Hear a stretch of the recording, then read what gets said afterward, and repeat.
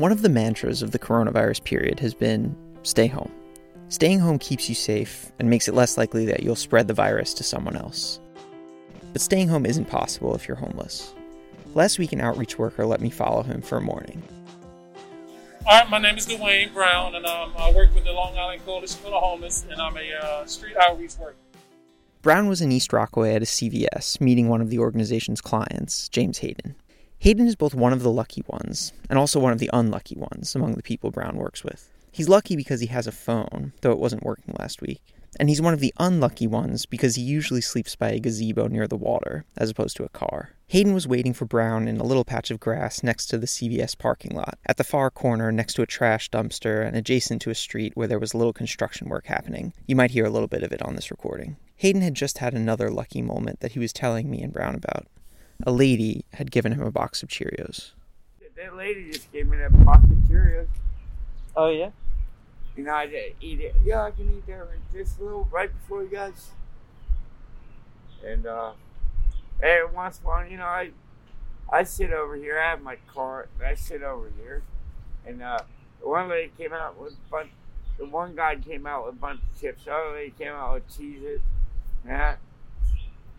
One threw me a 5, and the other one threw me a 5, you know? Hayden seemed to have a rapport with Brown. He called him my man Dwayne. Brown passed him a Ziploc bag of surgical masks, and Hayden thanked him. But there's a lot about the coronavirus pandemic that's fraying what luck Hayden used to have, the good things in his life that would keep him going. He used to earn maybe 20, maybe 40 bucks on a good day recycling cans. Now that doesn't work. I'd be picking up cans and all that stuff, but all the can machines are down because of this corona crap. A church he used to go to with a friendly pastor isn't as accessible anymore. But now they're all shut down for corona. And maybe worst of all, there was the Wendy's he used to sit in. I used to hang out at Wendy's when it was cold. I mean, it's cold now, but not like it used to be.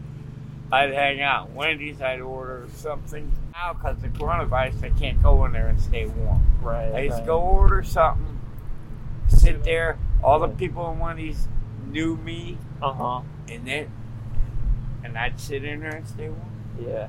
For hours at a time. People were nice to him, he says. Buy him some food, let him leave his card or his bike right outside the window where he could see it.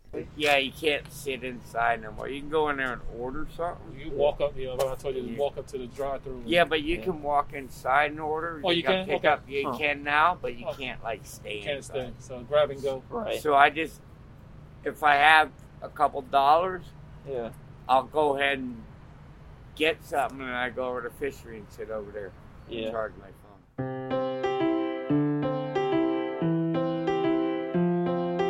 This is episode 14 of Life Under Coronavirus, our oral history of how Long Islanders are helping each other and getting through the pandemic. Brown and other outreach workers are doing what they can to provide support to their clients and keep them healthy and on the road to housing. There are thousands of homeless people living on Long Island, according to recent estimates. Things weren't easy for Hayden before the pandemic hit. He said he'd been living on the street on and off for 12 years. He hadn't worked for around the same time. He used to do construction and painting, but that was difficult for him now after he hurt his back in an accident.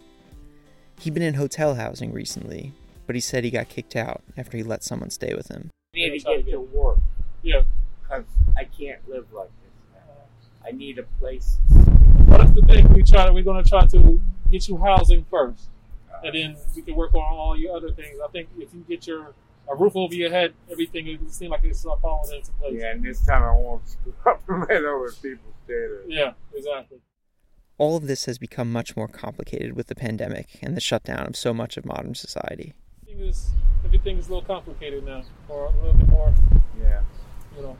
harder right now because everything's closed. So. Yeah, that's wrong. It's a little slower in terms of... Yeah, and even try to, get someone on the phone sometimes. It might take a day or so before they need to check their voicemail, then call you back, and then... So now, hopefully we can get his phone, situated. But if not, at least I know where he's at. I can always come down to him and let him know what's going on. And I know your number by heart anyway. Yeah, I know. About his immediate health, Hayden says he's feeling a little run down, but okay. I just try to stay away from a lot of people and stuff, Yeah. That's the best thing to And do. when I'm in the grocery store, I have my mask on, but they got marker. Yeah. 6 feet, 6 feet, 6 Yeah. feet. I'm just like there. You stay. You keep the distance. Yeah. Yeah. Brown says the Homeless Coalition tries to keep clients updated on issues like what to do if they're feeling ill. But it's hard for them not to fall through the cracks of the state's public health response. Hayden, for example, hadn't heard the news about the state mandate about wearing a mask outside. Brown had a few other things to offer Hayden besides masks and advice and company. I got a bunch of stuff in the van. If you like I said, some snacks, things like that. I think we got a gift card to Burger King. Is there Really? Yeah, Burger This King. one down, down by y'all. Give you a gift My card to Mom Burger Eats King. Road. You can at least get a meal. Yeah. Later, after Hayden left, Brown talked about the road to housing for Hayden. What's the sort of next step for him? Is it trying to get him into a place? Or what's the... Well, yeah, we just gotta wait for something to pretty much open up. It's sometimes it's a waiting game most of the time, because even with the type of housing that we look for him, it can take 6 months. It can take a year. Some places it might be 2 or 3 months, and then it all depends on where it opens up at. But the closure of all sorts of places made it harder to meet and touch base easily. It is more difficult because you can't meet with the people that you're used to meeting with. Like places like the libraries are good places for us to meet at, and it's also getting out of the cold. Yeah. And we can go to a Dunkin' Donuts, sit down and have a coffee. Sure. Now we can't really even do that. Brown is doing what he can, checking up on people by phone if they have phones and the phones are working, in person otherwise, giving out masks, staying masked himself. It's not like his clients have many other options beyond living their lives as they've been living them. There's nowhere for them to go. It's just like, if they, he has a good place where he sleeps at in the time, but it's pretty much on the water. And when you got that water in the last couple of days, it's been windy. It's cold. Colder, I should say. But, I try to, I give them sleeping bags. I give them blankets, hand warmers, scarves, gloves, and things like extra socks. So, at least they're warm and, dry. Thanks for listening to Life Under Coronavirus. If you know of someone we should be covering, or you want to share your own experience about coronavirus in New York, leave us a voicemail with your name and phone number at 631-213-1543. That's 631-213-1543 with your message to the Opinion Department's Life Under Coronavirus podcast. We may use your message as the basis for a future episode. Amanda Facina is our producer, and once again, I'm Mark Chisano from Newsday Opinion. Stay healthy. See you next time.